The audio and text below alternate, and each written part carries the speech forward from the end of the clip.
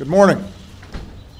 Our nation was founded on a bedrock principle that we are all created equal. The project of each generation is to bridge the meaning of those founding words with the realities of changing times. A never-ending quest to ensure those words ring true for every single American. It was only a couple years ago, on a warm day in June 2015, that President Obama gave this address in the White House Rose Garden.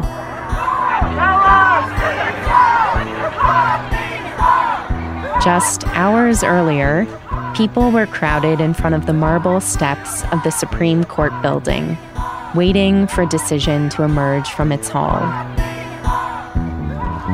Progress on this journey often comes in small increments. Sometimes 2 steps forward, 1 step back, propelled by the persistent effort of dedicated citizens. They were chanting, "Love is love," waiting for the decision in the case Obergefell versus Hodges, which would determine whether state bans on same-sex marriage violate the Constitution. At 10 a.m., news staffers came bolting out of the doors, down the steps of the Supreme Court, waving the thick packet of the ruling. And then sometimes there are days like this, when that slow, steady effort is rewarded with justice that arrives like a thunderbolt.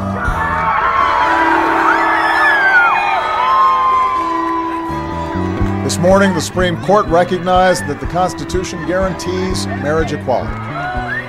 This was the second major marriage decision that the Supreme Court had ever handed down. The first was in 1967, when the court declared that interracial marriage was constitutional in the landmark case of Loving versus Virginia. That was a quieter case, decided in an age before social media, an age before the steps of the Supreme Court became a public square filled with TV cameras and protests and celebrations.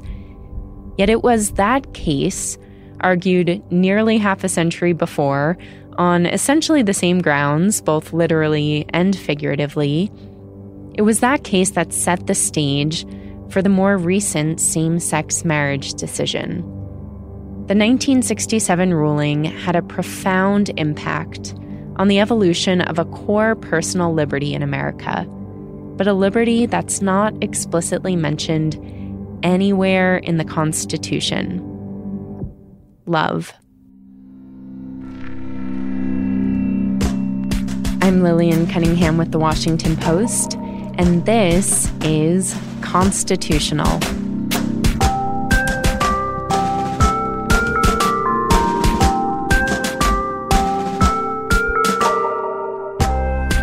We the people of the United States, in order to form a more perfect union, establish justice, ensure domestic tranquility, provide for the common defense, promote the general welfare, and secure the blessings of liberty to ourselves and our posterity, do ordain and establish this Constitution for the United States of America.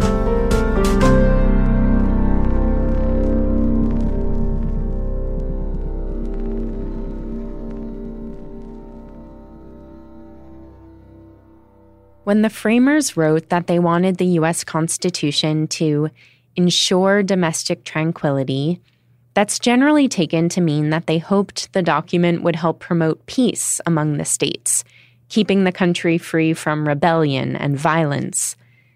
But at the heart of a nation's tranquility and stability are the hearts of its citizens.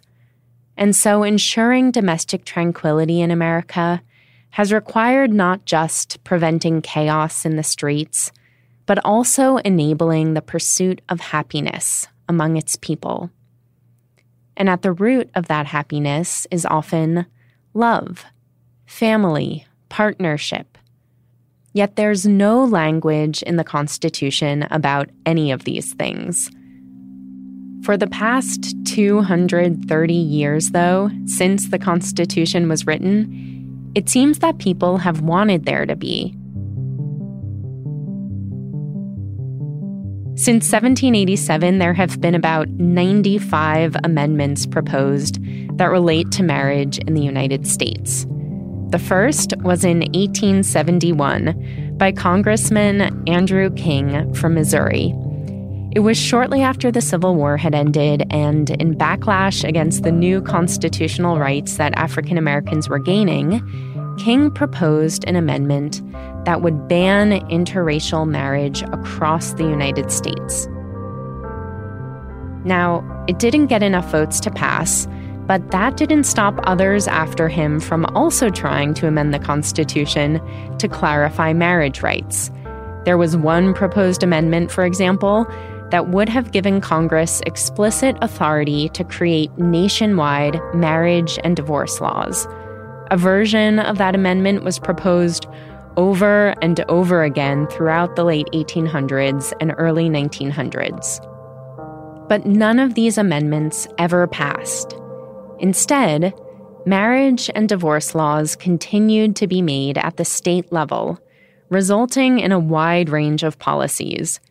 This, in turn, sparked a kind of marriage and divorce tourism, where couples would sometimes drive to more lenient states, like Nevada, to either tie the knot or to break it. As long as the Constitution didn't speak to it or had not been interpreted to speak to it, it was left to the states. This is David Cole, the National Legal Director of the ACLU. And so states could choose to recognize marriage between people of different races or different faiths or same sex, or they could choose not to. By the mid-20th century, a number of southern states still didn't permit interracial marriages, and no states at the time recognized same-sex marriages. Because, as we said, nowhere in the Constitution did it decree that all citizens have the right, the personal freedom, to marry whomever they love. Then again, when a Bill of Rights was first proposed, James Madison worried that the very act of enumerating certain rights would give the false impression that any rights not listed weren't protected. And maybe this, marriage, was one of those unenumerated rights that, though not explicitly named, nevertheless sits implicitly, quietly, at the core of our fundamental sense of liberty. The Constitution doesn't talk about marriage, doesn't talk about love, doesn't talk about commitment. But it does talk about due process, and it does talk about equal protection. So maybe the right to love was buried somewhere in the Constitution after all.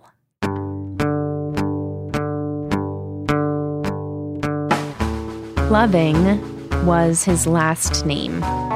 His first name was Richard. He was white, and he was born in Virginia in 1933. By the 1950s, he had fallen in love with Mildred Jeter, a fellow Virginian who was African American with some Native American ancestry.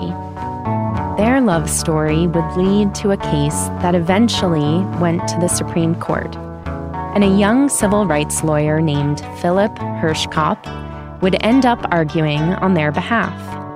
Richard and Mildred have since passed away, but their lawyer, Philip, is still alive. He's 81 years old, he lives in Virginia, and I went to his home to talk about his memories of the Lovings. They met, he raced cars with her brothers, and they met socially and wanted to get married, very much in love, could not under the laws of Virginia.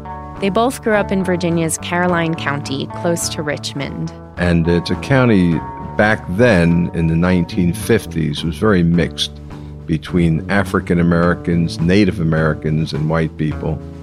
It was segregated, the schools were segregated, but the people really lived together, got along. But Virginia was one of those states that still didn't permit interracial marriage. Not only did it not officially recognize interracial marriage, the state actually treated it as a crime.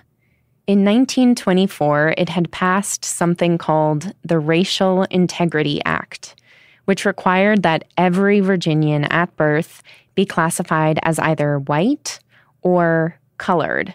That was the state's official term. And that was defined as anyone who had, quote, one drop of non-white ancestry. The law then criminalized any marriage between white and non-white people, punishable by jail. The racial laws in Virginia enacted then when the Klan was probably at the height of its development in this country, right at the end of the First World War. In the southern states, a number of states in the mid-20s passed these type of laws. By the end of the 1950s, around when Mildred Jeter and Richard Loving wanted to get married, Virginia was still one of about 20 states that had laws in place banning interracial marriage. There had been a progressive case back in 1948 in California called Perez versus Sharp, in which California had ruled that its own state ban on interracial marriage was unconstitutional.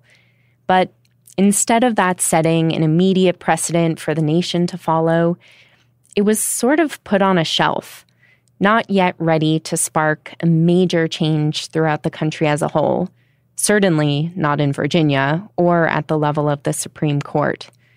That decision in California seemed just a world away from Richard and Mildred's reality. They were living through the civil rights movement, watching laws and institutions change all around them, but not marriage. The entire civil rights movement was about erasing official racial distinctions. David Cole of the ACLU again. But groups like the NAACP Legal Defense Fund, which was really the leader in the effort to dismantle explicit racial laws and racial segregation, made a choice that we aren't going to go after marriage first, because marriage raises a whole host of issues that are difficult, because it was an intimate relation between the races. The bigger push started instead with education. The country had recently witnessed major civil rights victories, like the 1954 decision in Brown versus Board of Education, the landmark Supreme Court case that desegregated school systems across the country. Once they won that, they then sought to expand this principle against segregation beyond the educational context to a host of other municipal facilities, whether they be parks or swimming pools or prisons, the like. But by 1958, Richard and Mildred still couldn't get married in their home state of Virginia. So they drove to a courthouse in Washington, D.C. Which was still a felony in Virginia to avoid the Virginia laws. They were arrested for it. That is, once they had returned to Virginia and were living there as a married couple. A sheriff, perhaps tipped off by someone, showed up at their home early one morning while they were still in bed, and he arrested them for breaking Virginia law, just for being married to each other, even though the marriage was performed out of state. They were sentenced to 1 year in jail and were banished from Virginia for 25 years, ordered not to return together there ever again. So once more, Richard and Mildred packed up and drove to Washington, D.C., but this time to start an entirely new life. They had 3 children in the District of Columbia, but they really hated living away from their family. They were rural people, and D.C. was terrible for them. They were aching to move back home. Mrs. Loving was encouraged by her family to write someone to do something about it, and so she wrote to Attorney General Robert Kennedy. He referred her to the American Civil Liberties Union. She wrote to the ACLU, and they said they would look into it, and in 1963, a petition was filed on their behalf. And that's how the case got started. The way Philip Hirschkopf here got involved was he was just a couple years out of law school, working as a civil rights lawyer, when his former constitutional law professor put him in touch with another former student, Bernard Cohen. Cohen was looking for help working on this case he had. And so in 1964. I met him in July. I went to work for his firm in September. In October, we filed the federal lawsuit on behalf of the Lovings. Hirschkopf met with Mildred and Richard Loving in person a few times as he took up their case. He was very reserved, very quiet, barely spoke. It's just the way he was. He hated the idea of being involved in a lawsuit, having publicity. He just wanted to be with his wife and kids and fix racing cars and go out to the local dirt track and be with the local people, his family in Caroline County. When I first met him, I'd been deeply involved in civil rights in Mississippi. He struck me visually as the redneck I was facing, but he was anything but. He stuck with his wife. They could have moved anywhere and stayed together other than the Deep South. Or they could have not been married, and he could have enjoyed whatever relationship he'd have not for marriage, but he wouldn't do that. He's willing to make the sacrifice of all the chances the lawsuit brought and criminal prosecution brought. But I say he was very quiet and seemed devoted to the kids. Mrs. Loving was instantly likable. She was a very warm person, but very shy. So when you're around her, she didn't volunteer anything. She didn't speak a lot. She was very articulate. She wrote beautifully, had a great cursive hand when she wrote the letters. She wrote to the Attorney General, the ACLU, to Mr. Cohen, to me. But a very warm, likable, shy woman. She wasn't looking to be a hero or to upset any laws. She just wanted to live in Virginia. When the ACLU first looked at it, it was treated as a criminal case. No one was looking at it as a great constitutional endeavor. But by the time it was appealed all the way to the Supreme Court, the stakes had definitely changed. The Lovings case suddenly looked poised to be the next major civil rights turning point. After decades of effort to integrate schools and other public spaces, the civil rights movement might finally have in its hands a case that could integrate the private institution of marriage. Remember what was going on. In the 60s, early 60s, we had the Freedom Riders. Back in the U.S., the Congress of Racial Equality began a concentrated effort to destroy segregation at the bus terminals of the South. One bus, they tried burning it in Alabama with all the riders on it. They were going to burn up 20-some young people with a big crowd of white people cheering. And in 63, you had Medgar Evers' murder, and you had President Kennedy's assassination. President Kennedy died at 1 p.m. Central Standard Time. You had the 4 girls who were blown up in the Birmingham church. And in 64, you had the 3 boys killed in Mississippi, and you had the passage of the Civil Rights Act. My fellow Americans, I am about to sign into law the Civil Rights Act of 1964. And during this whole period, you had governors standing in schoolhouse doors in Alabama and Arkansas and Mississippi. And I say segregation now, segregation tomorrow, and segregation forever. So it was a very, very hot time in the United States. Would the Supreme Court, in light of all that, take this next step? Was the country so in upheaval at that time that they wouldn't do it? A state like California had been ready 20 years earlier, but not the nation as a whole. So the question now, in 1967, before Philip Hirschkopf and before Mildred and Richard Loving, was, has enough changed? Is the Supreme Court now ready to take one of the remaining major steps toward civil rights by declaring interracial marriage constitutional across the land? I don't think the justices are sitting there thinking, well, is the nation ready? No, let's wait 20 years. The justices don't think that way. I think they deal with the cases before them. They look at the legal arguments that are made. They see those legal arguments. They understand those legal arguments as people who live in the world, and the world changes over time. So the world in 1948, that's before Brown versus Board of Education. Jim Crow segregation is the law of the land in half the country. The world, in 1968 is a very different world. And so you see the arguments differently. And the same thing was true with respect to marriage equality. The world with respect to gay rights in 1972 and 2015, it was two different worlds. Number 395, Richard Perry Loving versus Virginia. This is archival tape from the oral arguments. On April 10th, 1967, Philip Hirschkopf entered the Supreme Court building, hoping, that the winds of change were blowing at his back. He and Cohen were going to deliver the two oral arguments on behalf of the Lovings. Mr. Chief Justice, may it please the Court, I am Bernard S. Cohen. He did the backup argument on due process. I did the lead argument on equal protection. Mr. Chief Justice, may it please the Court, while there is no doubt in our minds that these statutes are unconstitutional and have run afoul of the Equal Protection Clause of the 14th Amendment, we urge with equal strength that the statutes also run afoul of the Due Process Clause of the 14th Amendment. First, there's a due process argument, which there's no fair procedure. You know, the law is based on any drop of Negro blood. Well, how would you measure any drop of Negro blood? How could you enforce this law? How could you test it?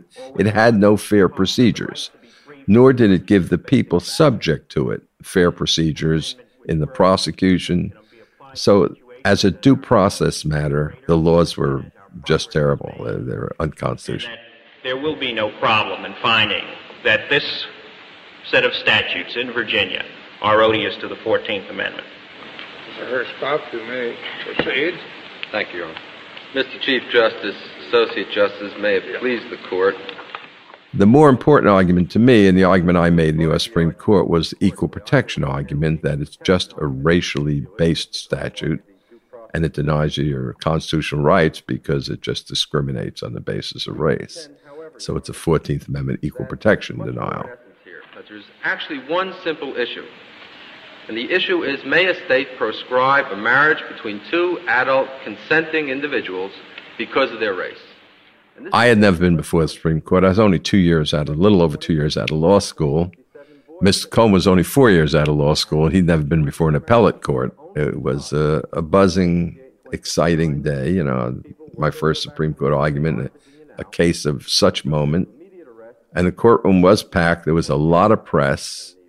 The Lovings had declined to come there. They did not like public appearances. I still have the letters with them about it. I had written Mrs. Loving. She said, if you don't need us, we'd prefer not to be there. You can tell us what happened. My parents were there. That's why I remember the day so well. Thank you, Your Honor. After the argument, Bernie Cohen took a picture of my father and I on the steps of the U.S. Supreme Court. That picture sat on my desk now for 50 years. It was about 2 months before the Supreme Court released its opinion on June 12, 1967. The court ruled unanimously in favor of the Lovings. And with that, all interracial marriage bans across the United States were immediately struck down. In Chief Justice Earl Warren's opinion, he affirmed, yes, the due process and equal protection arguments are valid, and they render these interracial bans unconstitutional. But Warren also made a bigger point. The Supreme Court went beyond that in saying that it was a fundamental right. The U.S. Constitution has two kinds of rights. One's created by the U.S. Constitution. So you have the Bill of Rights, which guarantees you free speech, freedom of the press, freedom of religion, freedom against search and seizure, right to bear arms, right to counsel, a whole number of things. But they're created by the written document of the Constitution itself. The other kind of rights are the ones James Madison had talked about, the unenumerated rights. These were ones that weren't listed in the Constitution, but that are nevertheless innate and indisputable. There are certain other rights which are so fundamental that you're born with them by virtue of being a citizen of this country. Certain inalienable rights, life, liberty, and the pursuit of happiness. And so the Supreme Court has rarely, but occasionally, enunciated such a right. But the Supreme Court found that The right to marriage was a fundamental right. When you're born into a democratic society, you have a right to choose the mate you're going to live with, the person you want to spend your life with and raise a family with. And so, in the Loving versus Virginia decision, it was confirmed. Marriage is a fundamental right so embedded in the very essence of the Constitution and in the concept of liberty that it need not be mentioned to be protected. As one excerpt from Chief Justice Warren's opinion states, quote, "The freedom to marry has long been recognized as one of the vital personal rights essential to the orderly pursuit of happiness by free men. Marriage is one of the basic civil rights of man, fundamental to our very existence and survival." That sentiment would be echoed nearly 50 years later, when the case of Obergefell versus Hodges was decided in the same marble building. Like the civil rights movement, the gay rights movement had slowly and somewhat systematically been building toward a Supreme Court marriage case, but only after amassing decade after decade of other victories and social changes. The Constitution is meant to, stand firm over time. It's not meant to be easily changed. It does develop over time, but it doesn't develop in revolutionary ways. It develops in incremental ways. And so you need to think strategically about what are the small steps that you can take that will eventually make a big step like recognizing marriage equality in 2015 possible. Only 5 years after the Lovings case had been decided by the Supreme Court and state bans on interracial marriage had been declared unconstitutional, the gay rights movement tested the waters with its own marriage case. An ACLU attorney brought forward a case in Minnesota in 1972 on behalf of a gay couple who claimed they had a constitutional right to marry. The lawyer used the same argument that had been used in the Loving case, basically that a ban on same-sex marriage also violated the Due Process Clause and the Equal Protection Clause. The Minnesota Supreme Court had so little sympathy for the argument that they didn't ask the lawyer representing the gay couple a single question. And one of the justices on the court was so offended that this argument was even made that he turned his back on the lawyer for the gay couple for the entirety of the argument. They then issued a decision shortly thereafter, a very brief decision, rejecting this claim and citing the Book of Genesis as a source of authority, not usually a source of authority for interpreting the Constitution. The ACLU lawyer then appealed that to the U.S. Supreme Court and said, you should review this. And the Supreme Court rejected that petition in a single sentence, saying it doesn't even raise a substantial federal question. So that was 1972, and it shows that at that time, the notion the Constitution protected people of the same sex to get married was essentially unthinkable. Fast forward to 2015, when the Supreme Court heard the Obergefell decision. At that point, it was essentially inevitable that the court would recognize same-sex marriage, that the writing was on the wall. Did the arguments change? No, the constitutional claims that were made in 2015 were the same constitutional claims. They were based on the Due Process Clause, protecting privacy and dignity, and the Equal Protection Clause. Did the court change? To some degree, the court changed, but if anything, the Supreme Court in 2015 is more conservative than the court in 1972, which sort of the tail end of the Warren Court era, the most liberal court in American history. What changed was the world changed. And because the world changed, the court was able to recognize something in 2015 that it didn't even see as presenting a serious federal question in 1972. After that 1972 same-sex marriage case that went nowhere in Minnesota, progress came in a sort of 2 steps forward, 1 step back kind of way over the next 40-plus years.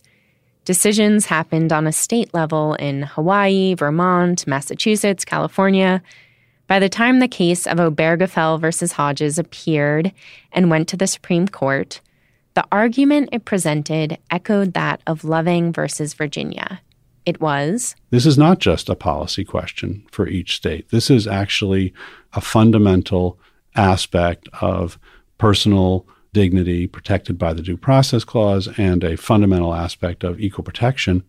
On June 26, 2015, the Supreme Court officially agreed. Justice Anthony Kennedy, who wrote the court's opinion, said, quote, "The nature of injustice is that we may not always see it in our own times. The generations that wrote and ratified the Bill of Rights and the 14th Amendment did not presume to know the extent of freedom in all of its dimensions, and so they entrusted to future generations a charter protecting the right of all persons to enjoy liberty as we learn its meaning." In the Loving decision, I think the heart of the decision was, even though a law that says that white people can't marry black people and black people can't marry white people is neutral in terms of it treats white people the same as it treats black people, the real message, the real driving force was to maintain racial subordination and to maintain white supremacy. And that was why the court found that it was a violation of the Equal Protection Clause. In the Obergefell decision in 2015, I think what Justice Kennedy really said was, look, we have recognized under the Due Process Clause a set of privacy rights, which we define as the right of human beings to make really critically important decisions that affect themselves in intimate, personal ways. How your children are going to be educated were some of the first decisions that the court recognized as constitutionally protected. The right of a married couple to decide when and whether to have children by using contraception was another. The right ultimately of a woman to decide whether to terminate a pregnancy, the abortion decision, was another. And Justice Kennedy said the right of two people to decide to come together in a union is similar. So it was a combination of the dignity and privacy elements of making an intimate decision about the way you're going to live your life, coupled with an equality norm that says if you're going to do it for some, you have to do it for others who are similarly situated. There is still no amendment that puts language about marriage and love into the Constitution. But these two cases did almost the same work. They cemented new interpretations of the Constitution. They breathed even greater life into those core rights of privacy and equality. They advanced the country's definition of marriage, but they did so by making the case that a person's choice to love and whom to love is fundamentally embedded in our freedom and our equality as human beings. Justice Kennedy expressed it this way in his opinion, quote, "No union is more profound than marriage, for it embodies the highest ideals of love, fidelity, devotion, sacrifice, and family. In forming a marital union, two people become something greater than once they were. As some of the petitioners in these cases demonstrate, marriage embodies a love that may endure even past death. It would misunderstand these men and women to say that they disrespect the idea of marriage. Their plea is that they do respect it so deeply that they seek to find its fulfillment for themselves. Their hope is not to be condemned to live in loneliness, excluded from one of civilization's oldest institutions. They ask for equal dignity in the eyes of the law. The Constitution grants them that right."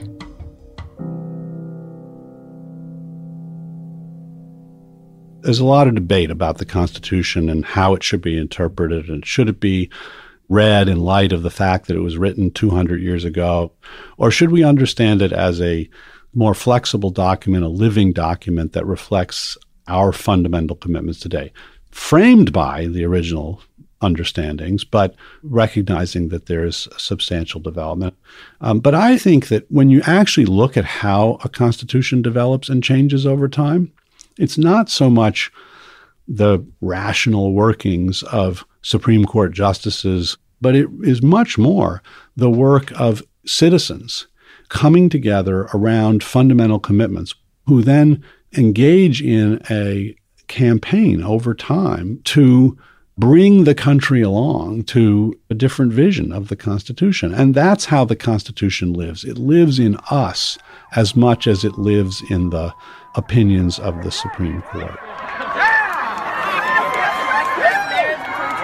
In 2015, as the Obergefell decision came down, the crowds outside the Supreme Court building were animated by the Constitution.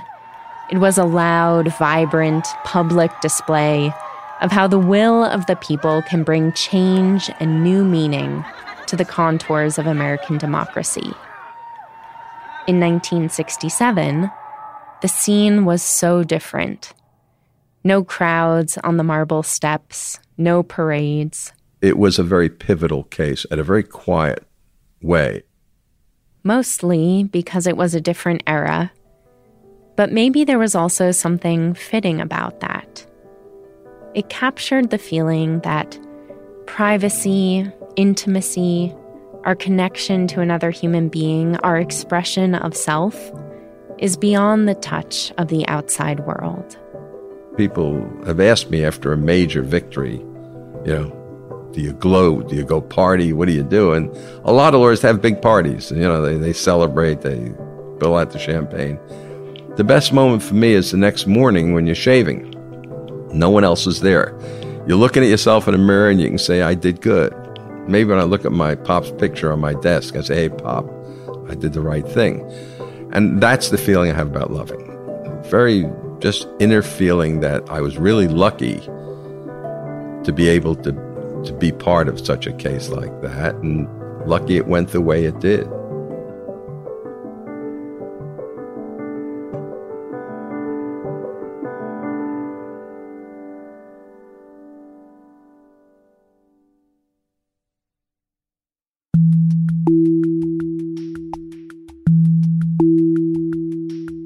Many thanks to this week's guests, David Cole, the National Legal Director of the ACLU, and Philip Hirschkopf, one of the lawyers on the Loving v. Virginia Supreme Court case. Our theme music and additional compositions are by Ryan and Hayes Holiday, and the original artwork for our podcast is by Michelle Thompson. As always, a big thank you to Ted Muldoon, my producer here at The Washington Post. He edits, mixes, makes original music, does all sorts of things to make this podcast what it is. As you know by now, constitutional listeners get $100 off on a 1-year all-access digital subscription to The Washington Post. You can visit wapo.st/podcast offer to redeem it. That's wapo.st/podcast offer. If you haven't already, please rate and review us on whatever podcast platform you're listening to this. And if you want to reach out to me directly, you can find me on Twitter at Lily_Cunningham. Thanks so much for listening to the series, and we'll be back soon with another episode of Constitutional.